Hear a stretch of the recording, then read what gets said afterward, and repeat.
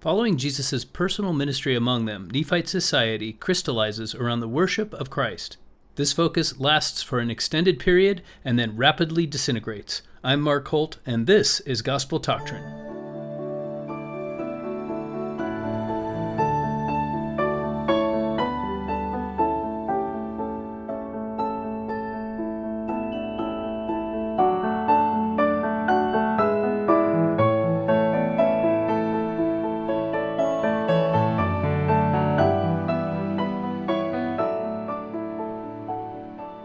Thank you once again for joining me for Gospel Doctrine. It's so great to be here again with you, and I'm excited to begin what will be, hopefully, the first of many quickly done episodes to finish out the Book of Mormon and catch us up in the Doctrine and Covenants as we rejoin the Come Follow Me curriculum. Today we're talking about 3rd Nephi 27 through 4th Nephi. There could not be a happier people. As always, if you have a question you'd like to send to the program, a comment, please email me at gt@gospeltoctrine.com. So as these chapters begin, the disciples are going about, as it says, preaching the gospel and baptizing people in Jesus' name. And this seems to be a time period in which all 12 disciples are in the same place at one time. So first of all, I would like to point out that we don't know how much time has elapsed. My guess is that it's been a significant amount of time. In fact, eventually every single soul, as we read in the Book of Mormon, was converted to the worship of Christ among both Nephites and Lamanites, but this didn't happen overnight. And if we read again the chapters in 3rd Nephi where Jesus was personally manifesting to them, on that first day, there were something around 2,500 people. On the second day, we don't know how many, but they went out and got their friends, so we can guess maybe around 10,000 or something. So the entire population, Nephites and Lamanites, would have been a much greater number. So the people who actually saw Jesus on those wonderful 3 days would have been a very privileged minority among the Nephites, and the memory of that day would have carried them through a lot of hard times and challenges. And we'll discuss exactly what that memory means to the Nephites a little bit later in the lesson. So right now in chapter 27, we read about this appearance of Jesus to his disciples, and they're, as it says, that because they're joined in his name and praying unto him, then there he is in the midst of them. In fact, it says, Jesus showed himself unto them, for they were praying unto the Father in his name. And the reason they were praying was, at this time, they were a little bit confused about what to call the church. Now, to us, I think the first blush, at least, is for us to be a little bit surprised that they would have this confusion, because it seems obvious to us that they would, of course, name this the Church of Jesus Christ. However, consider that within the Book of Mormon itself, the faithful members of God's church had called it by different names. For example, Alma, the elder, when he established the church, they just called it the Church of God. And to them at that time, they had described Jesus Christ that would come and Jehovah of the Old Testament as the same being. And so they didn't understand that they needed to be more specific than that. And so they called it the Church of God. And that was perfectly appropriate for them to do. So very interesting that now there should be a more specific name required for the name of the church. And I'm going to talk a little bit about that, the name of God. If you remember, a few months ago I made the announcement that I had written a post. Our website, again, is gospeltoctrine.com. And if you go to our main page, in the navigation at the top, there's a category of posts. And at present, there's only one post in that category. And this has to do with the name of Yahweh or Jehovah that Christ has in the Old Testament. And I made a number of speculations and observations about what that name might mean. And that's relevant to today's lesson because what Jesus is asking these disciples to do is make it plain that you have taken my name upon you. And if we look for an Old Testament analog or equivalent to this process, the closest thing we can find is the high priest. If you were to go back into the book of Exodus and read the description of the garments that are put upon Aaron before he goes into the temple, one of those things is a headdress or a cap which has a rim across it, and it says holiness to the Lord as we read in the Bible, but what it really says is holiness to Yahweh or Jehovah. And the word for holiness is Kodesh or Chodesh to Yahweh. And that's a related word to Kadosh, which we've discussed a number of times. It basically means something that is separated. And kadosh is used in, among other places, the 6th chapter of Isaiah. When Isaiah gets his prophetic calling, he has his theophany, and these angels, these seraphim, are in the presence of God saying, "Holy, holy, holy is the Lord." And so the word they're using is kadosh, and God is separated, God is different, God is set apart from normal everyday events, happenings. He's set apart from man. He lives in a place that is set apart from earth. Everything about God is distinct, separate, and we could use the word holy, but that is what it means, is that it's set apart. And obviously it's set apart for more sacred uses. And this high priest garb was similar. It marked the high priest as someone who is set apart. Holiness to the Lord. Now, if you were to read that post on gospeldoctrine.com, you would learn that the word Jehovah, many people say I am, right? That's the name of God. But what it really means is he is. And that word is actually has a conjugation that sort of subtly changes the meaning. So rather than being is, it's a form of the verb to be, which is causal. And it means that he will cause to be.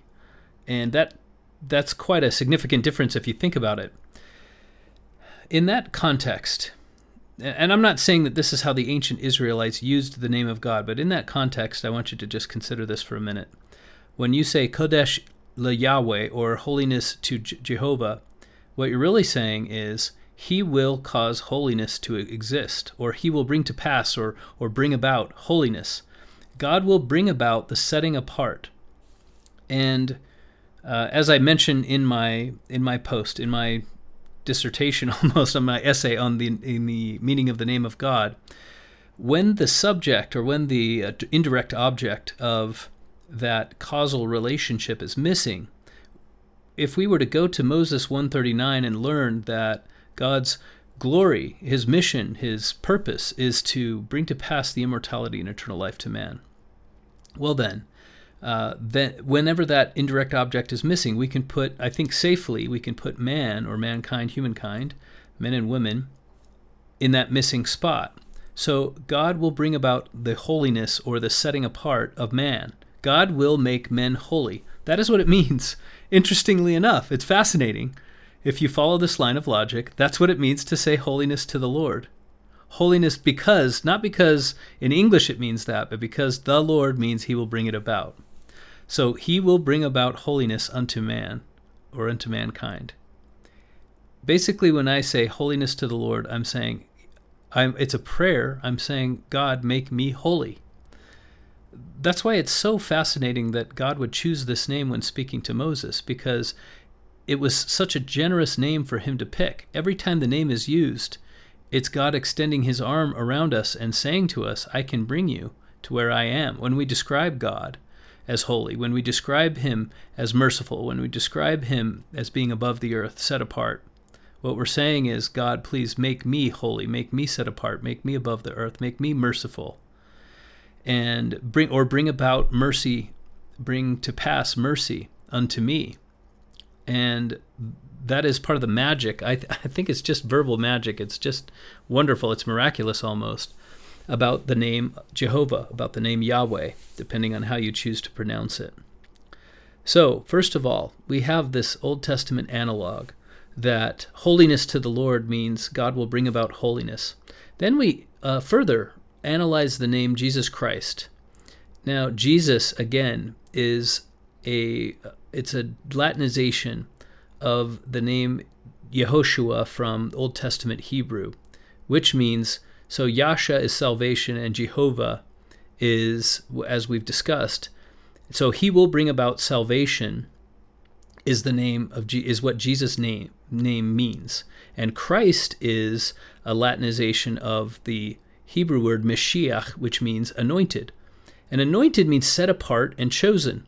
So already we have this analog between holiness to the Lord and Jesus Christ, which means he will bring about salvation and setting apart, or anointing.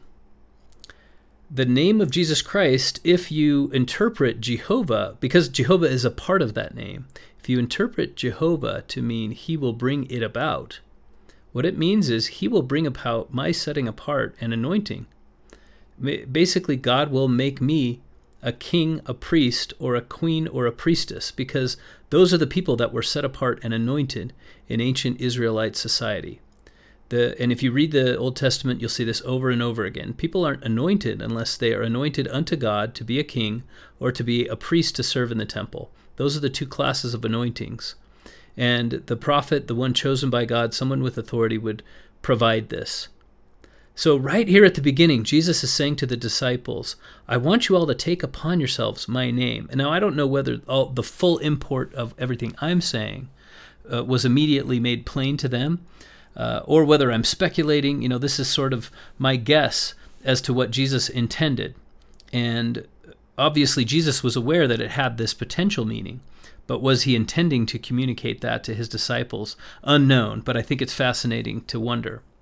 He was saying to them, take upon yourselves my name. And as context for that, you have in your memory, in your racial memory, your societal memory, the memory of this high priest, and in your recent memory, obviously, as a temple-going people, they would have had personal examples of this as well. The high priest going into the temple, wearing upon his forehead the words Chodesh LeYahweh, which is holiness to the Lord. God will bring about holiness. So I want you to take that name and put it on the church, because it's a promise. It's not just the fact that when you talk about the church, you're letting people know you believe in me. When you use that name attached to the church, you are fulfilling, or you are renewing this promise that God has made to man, that God will redeem us. And the church is the vehicle whereby that will happen. And without that name, that promise is not being talked about. It's being neglected.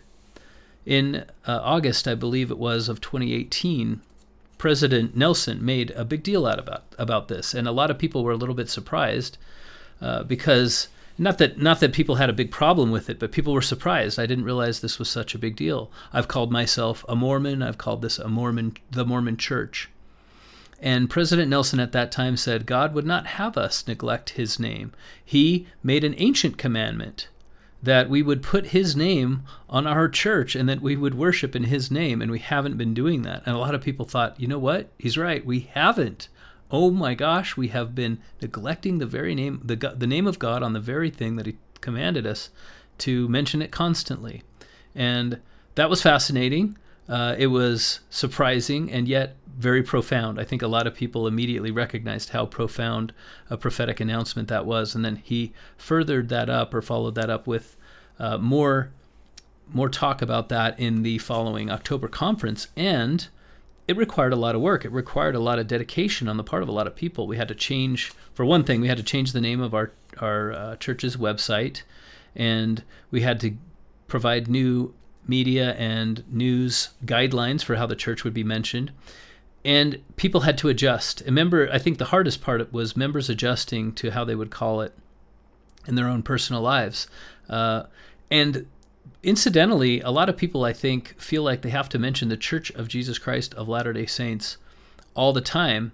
Another totally acceptable name for the church that was given in that press release was the Restored Church of Jesus Christ, which I often choose to use because I think, number one, it rolls more easily off the tongue, but number two, it's just fun to change it up. It's fun to not have to say the Church of Jesus Christ of Latter-day Saints over and over again. And obviously in those guidelines it says once you say it once, you can refer to it as the church.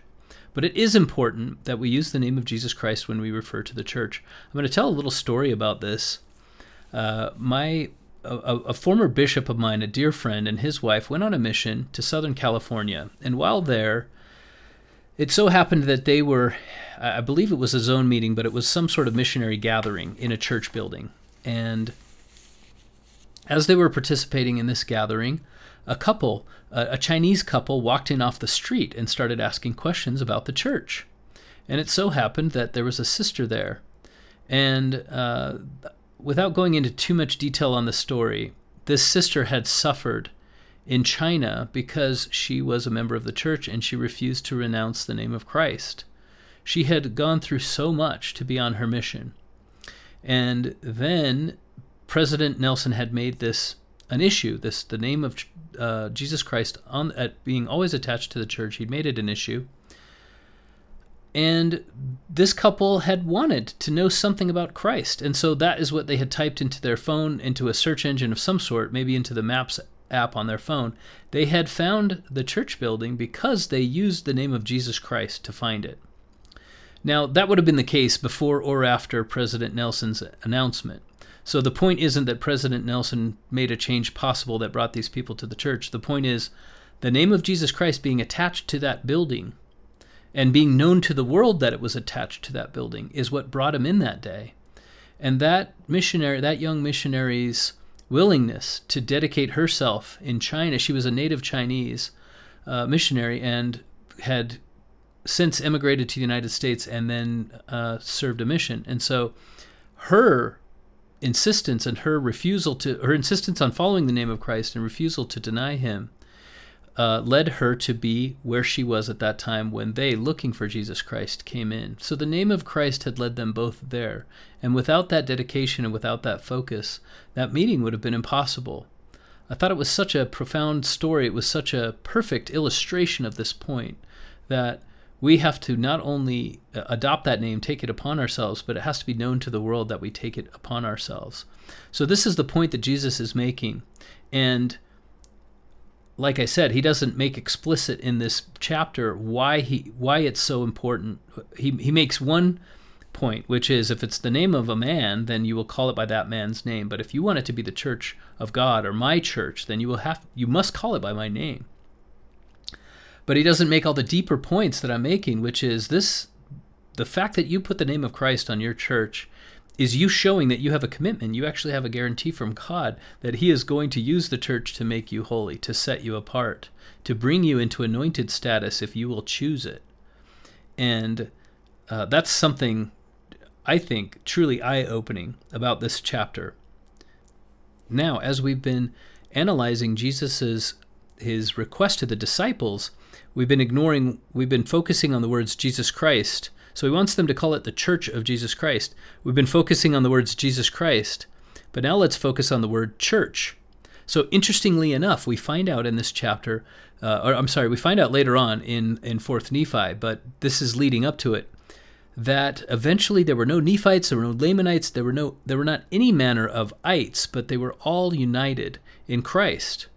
So I'm going to once again make an Old Testament analog, which is in the Old Testament there were 12 tribes, and at Jesus' time, people knew, even though it was thousands of years or many centuries more than 1,000 years later, people knew what tribe they belonged to, what tribe of Israel. It was still an important part of their identity because privileges were associated with what tribe, privileges in land, privileges in marriage, privileges in law, and you had certain rights and privileges according to which tribe you belonged to. And in Nephite society now, it shows them leaving behind this tribal identity. That's what it means for them to become the church of Jesus Christ. It is that is their primary identity rather than being associated with Nephites, Lamanites, Zoramites. If you remember, we've talked a few times about the 7 tribes of Lehi as opposed to, or as contrasted with the 12 tribes of Israel. But they had a similar purpose, which was to divide up their privileges, divide up the land, divide up to provide governmental power as well. So it was necessarily tribal, their society, until Jesus Christ came along and said, we have a better way. Let's take this tribal society and turn it into a church-based society where there are no manner of ites. And we learn later, and we'll read this, but they disintegrate into tribes again at some point in the future. But for now, what they've done is Jesus has changed the question, right? If we're not ites, who are we? Jesus has said, whose are we? Rather than who are we a Nephite, a Lamanite, a Zoramite? Or are we belonging to someone else? So the question has gone in this chapter from who are we to whose are we? And obviously, when the church has upon it the name of Jesus or Jehovah, then we belong to Christ. And so, once again, if you were to read the first chapter of John, you will realize that John said this about this very thing about Jesus. And this is, I think, subtle enough that this was not intentional on the part of whoever, Mormon's part, when he wrote this. Even though I believe that Mormon and Moroni, they had access to certain writings at the very least among Christ's old world disciples, if not all of the scriptures. And there's no reason why they shouldn't having access to the three Nephites. There is significant evidence that there was some interchange, at least going in one direction from the old world to the new. And however, I don't believe this part was intentional, but here Mormon is making the same point that John made in John chapter 1, which is that unto those who believed that Christ would give the power to be born of God. And this was John drawing a stark contrast. In that verse, John was drawing a contrast between the Jews as the way they calculated their privileges was by being able to trace their lineage to Abraham. And what John was saying was, those who believed in Christ, they were no longer born of Abraham, not as a man desires, not as man is born, not through natural means where father and mother conceive and then through the power of flesh give birth to a child. To those who believed, Christ gave the power to all to be born spiritually of God. And therefore, rather than having to trace their privileges through another person, through a man, Abraham, to whom God made covenants, they could make their own covenants and have a direct line to God and be spiritually begotten of him. I encourage you to read that passage in John chapter 1 about how we can be spiritually born of God and not be naturally born of man. That was the power of Christ, and that was the change that he brought upon New Testament society. And so now here Christ is saying, when we call this church by my name, we're going to make a similar change here. You're going to be part of a voluntary organization. You're going to be spiritually begotten followers rather than naturally begotten followers of a tribe. You're going to be spiritually begotten followers of God. You will all be one. You will all be kings and priests. You will have and queens and priestesses. You will have your own line of authority directly to God. As soon as you allow me to make you holy and take up my name upon you, then you have this promise that I will set you apart and anoint you. It's really fascinating just that name, taking upon ourselves that name, would have such significance. Incidentally, in the old world, I don't believe this was a change they ever made a big deal out of. For a long time, the disciples called what they were doing, they called it the way. And if you search for that exact phrase in the New Testament, you'll find it shows up in a number of places describing Christianity, describing this new religion of following Jesus. And that very philosophy, that very religion actually changed, because originally, but especially before Peter's very influential vision, but even afterward, originally this was not considered to be a separate religion, but just a set of beliefs that would be piled on top of the Judaism that you already had. It wasn't meant to be a religion. But then they realized, well, yes, we really have established a separate religion, and we're allowing people in who aren't building on a foundation of Judaism. And that phrase, the way, became more and more laden with significance as time went on. But I don't know that they ever said, we're going to call this the Church of Jesus Christ. And I don't find evidence of that in the New Testament. Now, there may be some historical document that points to the fact that they called themselves a church, but generally in the New Testament, when we read the word church, they're describing a regional set of saints that are gathering together, the church in Asia, the church in Rome, etc. And each of those churches was governed by a different leader who had been appointed by the apostles, and church meant a gathering of the saints. And so there was not a sense that the entire church or the entire movement had a name in the New Testament. So this is I guess you would call it an innovation beyond what the New Testament saints had been willing to receive. And my further guess is that it took some time. It took several years between when Christ had his visitation with the Nephites at the temple and when he gave the disciples this revelation. It wasn't until they had the wisdom and the need to ask the question, what should we call this movement of which we're a part? And you can't really ask that question until you actually have a movement. And when they were faithful enough and curious enough and humble enough to ask that question, then they could receive this greater light.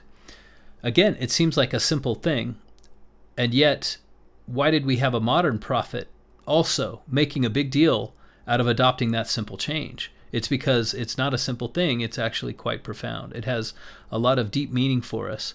It has to do with how the world sees us. Among many other things, it has to do with how the world sees us and how we see ourselves. The name of Christ does for the church what that headdress did for the high priest.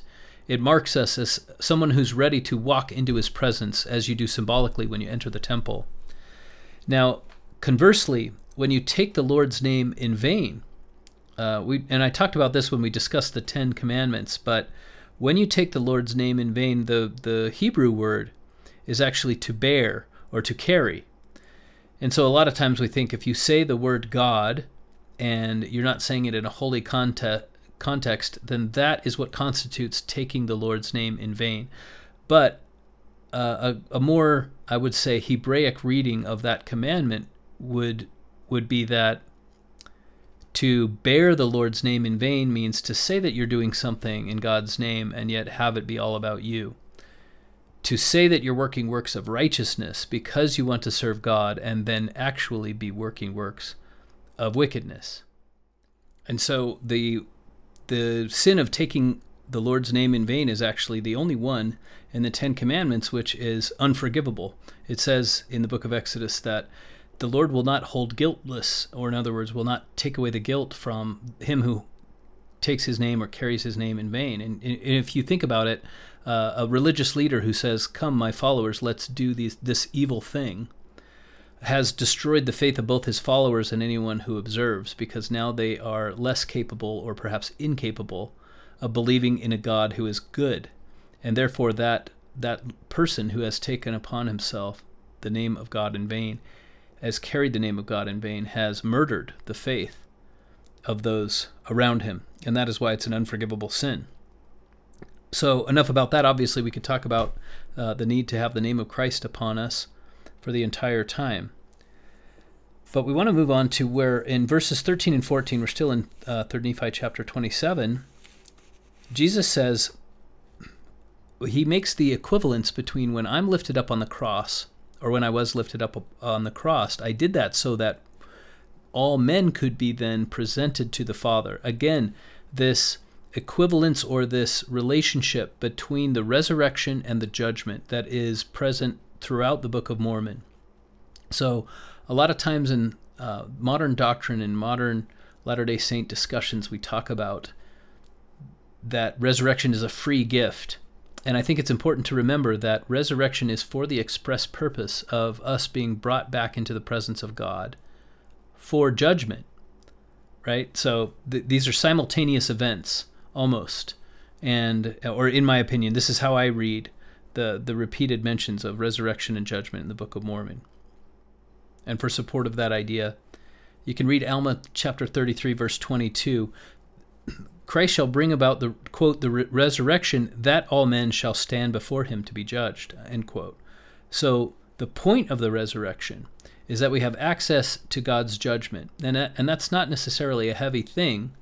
The wicked obviously take the truth to be hard, but for many it will be the pleasing bar of God, which is how Moroni describes it at the end of the Book of Mormon. One more thing I want to mention here. Christ talks about the men being judged from the books that are written. And then he says in verse 26, all things are written by the Father. To me, that brings up a metaphysical point, and this is just my own philosophy. You may find it interesting, you may not, but I'm a computer scientist by training, by education. And when we in computer design talk about how to store a piece of data in the smallest space possible, you might have heard of bits and bytes. You know, how many bits does it take to store that information? Can we streamline, or can we make more efficient the storage of that data? Can we pack more pieces of data into a smaller structure so that we use less hard drive space, we use less bandwidth when we transfer it, etc. So obviously this is taking the gospel and putting it in very concrete terms, but bear with me. So let's say that God wanted to remember everything about you. What does God know about you? He knows not only who you are and what you have done in your life and what choices you've made, what you look like. He knows the clothes in your closet. He knows the history that he had with you before you came to this earth. He knows everything about the health problems that you have and the reasons for them. He knows the history and the current state of every particle in your body down to a subatomic level. So with that much data to store, where does it go? Where does God keep all that data? And this question is not in the Book of Mormon. It's just a question that I thought of. So that's why I'm taking a little digression here. Where does God store his memory? If his memory is literally every possible thing that you could know about every particle in the universe, and this is, again, a conjecture based on a philosophical idea, the smallest space you could store that much information in is the actual universe itself. And this, I believe, this is my personal opinion, that this is the reason why we learn in the scriptures that all time does not exist to God. And in other words, the universe itself is the mind or the memory of God. God stores his memory in this four-dimensional chunk of time-space or space-time that we know as the universe. So it's not just that he has access to my office where I can store books and he can come and look at them and understand what all of the pages in each of my books are doing and how many staples I have in my stapler. It's that he can also visit any time throughout the progression of what my office looks like for thousands of years. It crumbles to dust and then it's rebuilt as part of another building, or maybe it becomes a forest. And he has access to all of those as if it is one more book on his bookshelf. And not only that, but he has a mind such that it is possible for him to give full attention to each thing in that bit of memory, or in other words, to each particle and each bit of energy in the universe for every moment of the universe's existence. So when Jesus says here in chapter 27 that all things are written unto the Father, what he means, in my opinion, is that God has as his memory the very thing that you experience. God experiences it with you, and he knows it from a level that you could never experience it as a mortal. He knows it from every particle on up, and from the largest possible perspective, from a universal perspective on down, and from the individual perspective. He understands not only our pain, but the meaning behind it, and the lies that we tell ourselves about it. And not only does he understand those things, but he's constantly aware of them, and in fact there is no moment in which he can forget them. So that's why it says in the scriptures that it is impossible for us to comprehend the mind of God, because I imagine as I've been talking that you've thought, what is he even talking about? This is blowing my mind. Why would this be important to understand? And I guess the reason is I think the more closely we can understand our Father in heaven, the more we can love him, and the more we can believe when he tells us that he loves us. So when Jesus says all things are written by the Father, what he's saying is the Father is constantly aware of every detail of everything there is to possibly know. And that is the mark of the Father's love and goodness. If Heavenly Father, if God himself were malevolent, right, there is no end to how destructive he could be. And in fact, all of us would have misery every moment of every day. So to me, it's a very strong piece of evidence that if all things are written by the Father, that means he knows all things, and that means he is good. Because the universe itself has the capacity for good. A God who is that powerful and who is not totally good would have no capacity for good in the universe. He wouldn't care about it. And therefore, it would have been our existence as if there had been no Savior. The fact that we can experience good, the fact that we can feel love, the fact that we can feel the Holy Ghost and know the forgiveness of God is proof that God is good. So that's where I was going with that discussion. Now, in chapter 28, we have this interesting story about the disciples who choose to be translated, who come to be known in modern times as the three Nephites. They choose to be translated rather than to have the promise that one day they will be accepted into heaven. And Jesus makes it clear that they have chosen the greater blessing. Now, if we think about what they actually chose, not only did they choose the greater blessing, but they chose the greater set of challenges. Again, let's go back to Moses 139. God's work and glory is to bring to pass our immortality, our eternal life. And therefore, what these three disciples had said to God in essence was, I want to make your work my work. I don't want to stop working until you stop working. And what the other disciples, and it wasn't counted as wickedness unto them, but it was basically a missed opportunity, you might say, that they wanted to die and rest, and at some point they wanted to stop working. They wanted to take on some other work. But the greatest focus of God's plan is here on earth, is during the mortal life, because this is the test. And what the three Nephites, what these disciples said to God was, I want to continue to be part of the test as long as the test is active. And I want to experience all the pain and trials and work and effort that is required to make this work go forward as quickly and as far as it can go. And God said, I recognize that not only are you obedient, but you have gone one step further and you have taken my priorities and made them your priorities, and therefore you will have greater blessings. And so that's the significance of what's happening in chapter 28. As President Nelson said in a youth fireside that was a video made not too long ago, he's in I believe it was the Joseph Smith home. In any case, he's seated around a table with a bunch of children, and one of them asks a question, and President Nelson's response was, the Lord loves effort. And what these disciples were saying, in effect, was, I want to go from the state of being I'm in to the state of being in which God exists, which is to say, never-ending effort. I want to be saddled with the cares and the priorities that God has forever. Quite a commitment that they made when you think about it. And obviously, God is going to reward that with greater blessings. Now, in chapters 29 and 30, these are short chapters, Mormon talks about the woes. I just want to point out one thing about these woes, and that is, well, a couple of things, but first, that is how the book of 3rd Nephi, the action of the book of 3rd Nephi at least, sort of began, was they have this destruction, and then the voice of Christ is calling to all of them and saying, woe, woe unto this people, unto that city that has been destroyed.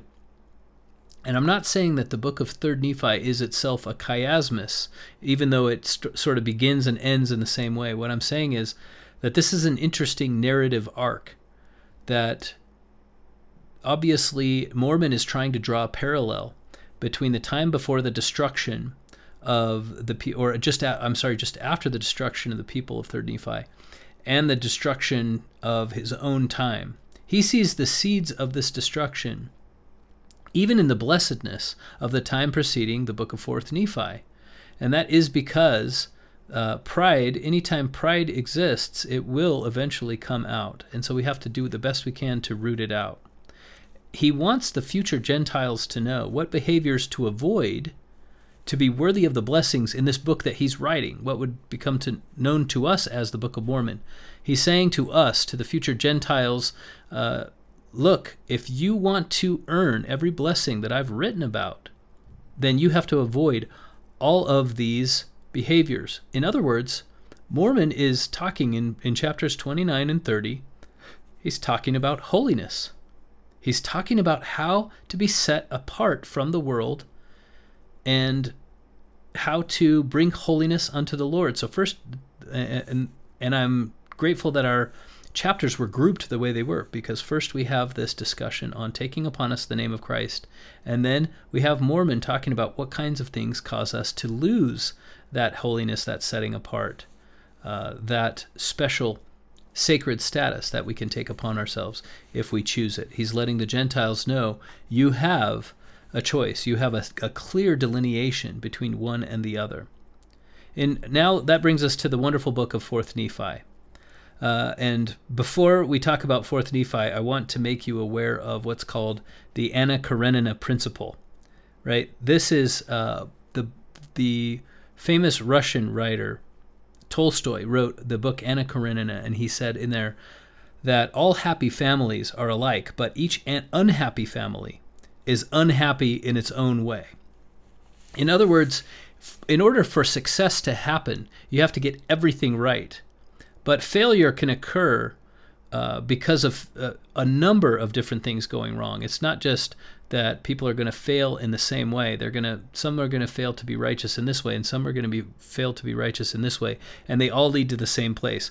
The reason I bring up the Anna Karenina principle is it's often used in drama. It's often used in fiction to say, all right, a bunch of people who are getting everything right are totally boring to talk about, because and the underlying principle is everybody who's doing things right is they're all the same.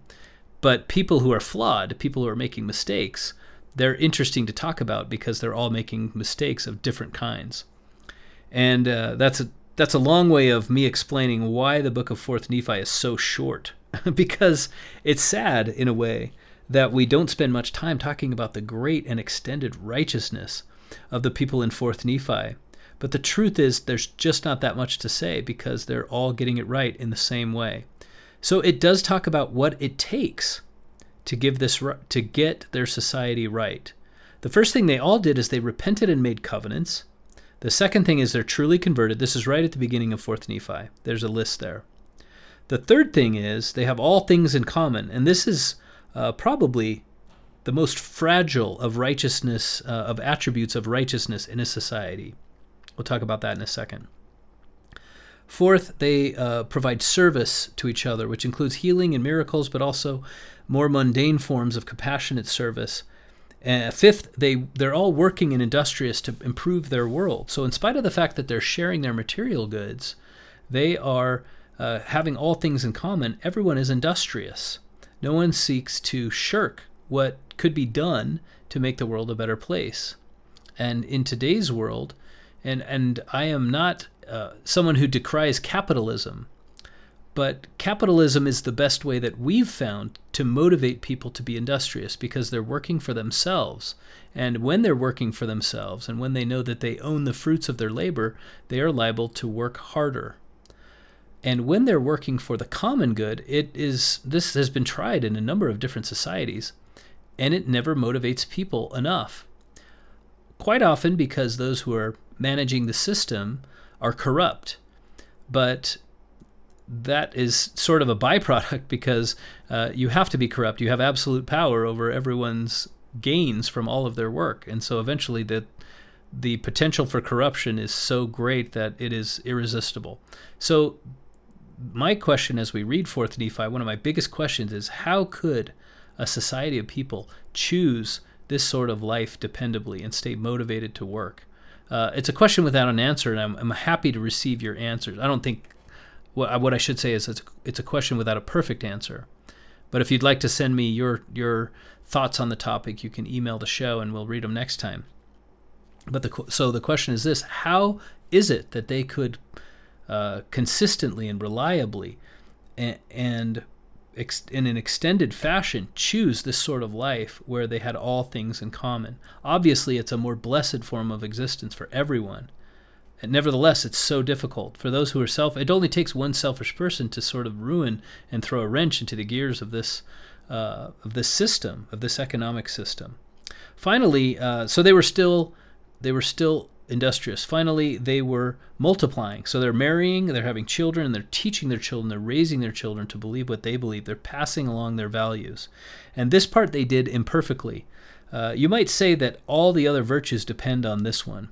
Because what happens is, and I know that it says the Book of Mormon several times, woe be unto the 4th generation after this generation.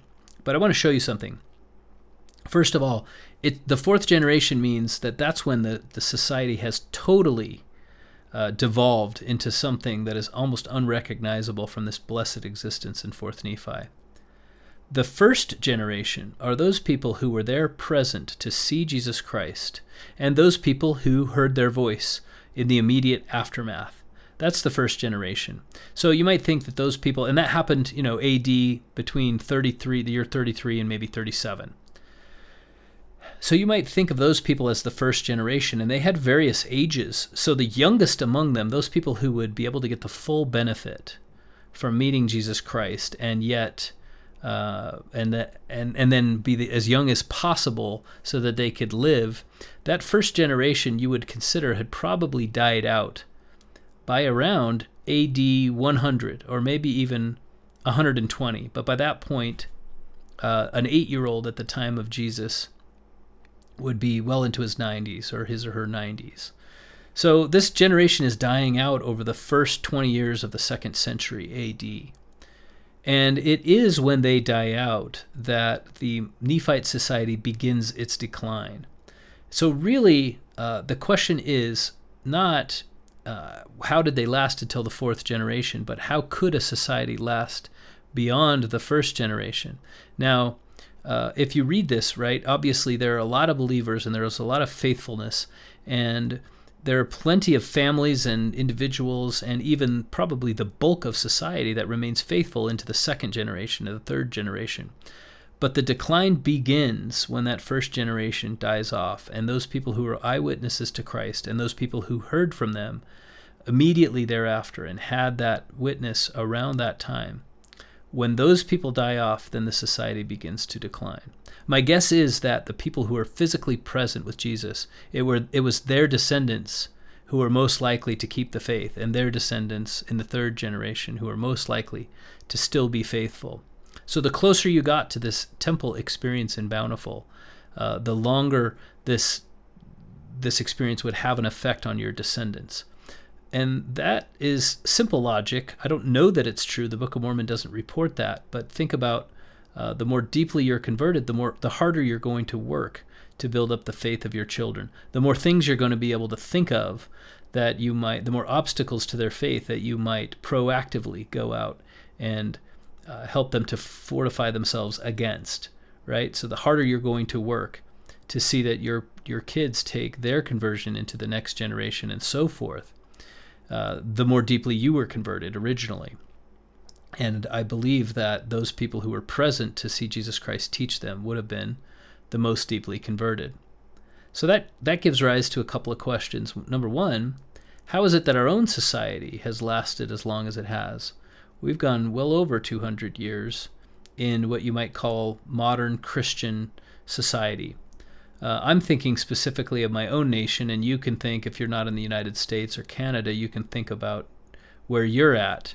How long has your society had religious freedom? How long has your society been one where the worship of God could rule unrestrained? And if that's the case, how is it possible that we, having not had a manifestation of God to a large number of people, could have lasted longer than these people in 3rd Nephi? Again, it's a question without a perfect answer. So any answers would just be speculating, but I welcome your speculations on this question. But my own speculation is that we have such a long... First of all, Jesus Christ came 2,000 years ago, and we have this long history of the philosophy of Jesus Christ being slowly adopted into mainstream thought and eventually finding its way into codification in the laws of the land. So the common law system that all of the British protectorates inherited, United States, Canada, Australia, New Zealand, the system of British common law was heavily influenced by Christianity for centuries. And so therefore, we live in the United States, we live in a society that is governed first and foremost by a sovereign constitution, an all-governing constitution that has precedence over any other law. And that constitution was based on principles heavily influenced by Christianity. And so because those laws are the foundation of our society, they actually provide a bedrock that it's difficult for society to disintegrate beyond. Now, I do believe we're doing the best we can to disintegrate that bedrock and chop it apart into little bits or make it into powder so that we can dig even deeper. And I think once we do, we're going to discover that we made a mistake. We just chopped away the only solid thing we had to build on. We're I think, feverishly engaged in that enterprise right now, at least in the United States. But that doesn't mean that it hasn't been the reason why we've been able to endure this long. In spite of the apostasy of individuals and even large groups of people over the decades and centuries of what you might call Western civilization's existence, we've been able to maintain this bedrock of Christianity because it's been codified into our laws. And so I'm speaking now about Western civilization, but there are plenty of other examples of civilizations that have endured a long time. So it's an interesting question to think about. Why has your particular, if you don't share my own background, why has your particular civilization endured the way it has? And I believe that's why it's possible for us to have endured longer than those in 4th Nephi. It was 200 years, and then they began a serious decline. So the first generation died out, 70 years later. Then their children and grandchildren, once their grandchildren were really passing along, that was when, you might think of it as the time when, what was the popular motto in the 1960s? Don't trust anyone over 30 years of age, right? That was, don't trust anyone over 30 because they're all adults are lying to you, basically. It was this wholesale refutation of established wisdom.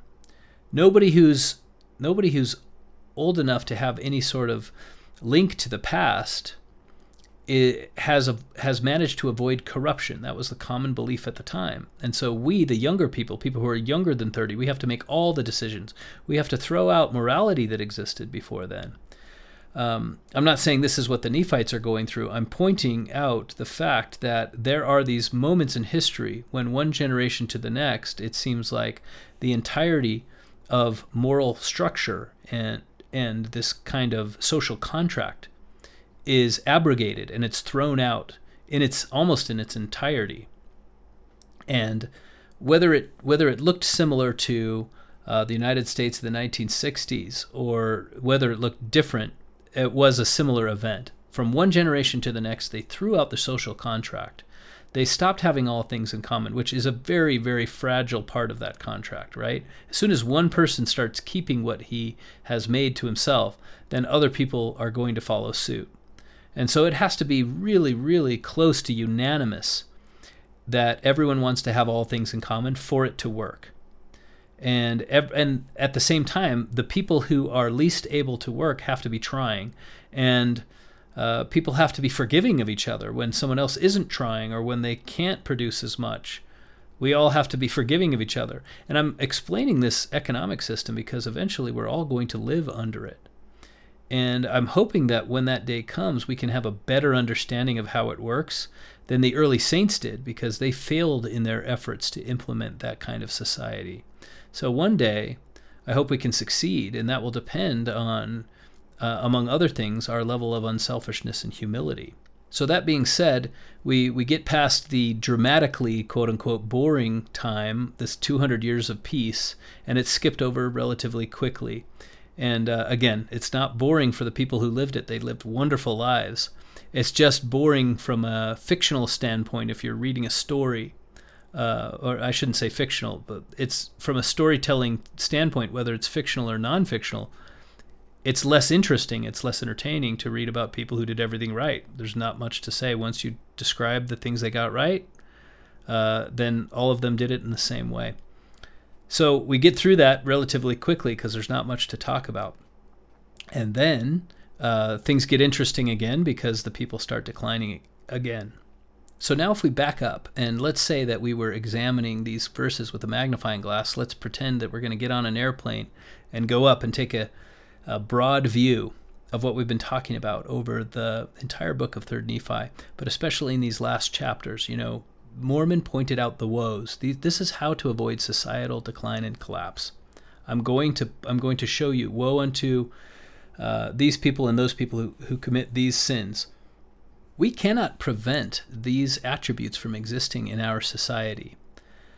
the path of wisdom is not to attempt to change society to be perfect. This is a mistake that is commonly made among believers. This is how Satan gets believers, I believe, in many cases, to leave the path, which is to show them, look, your society is departing from what's right.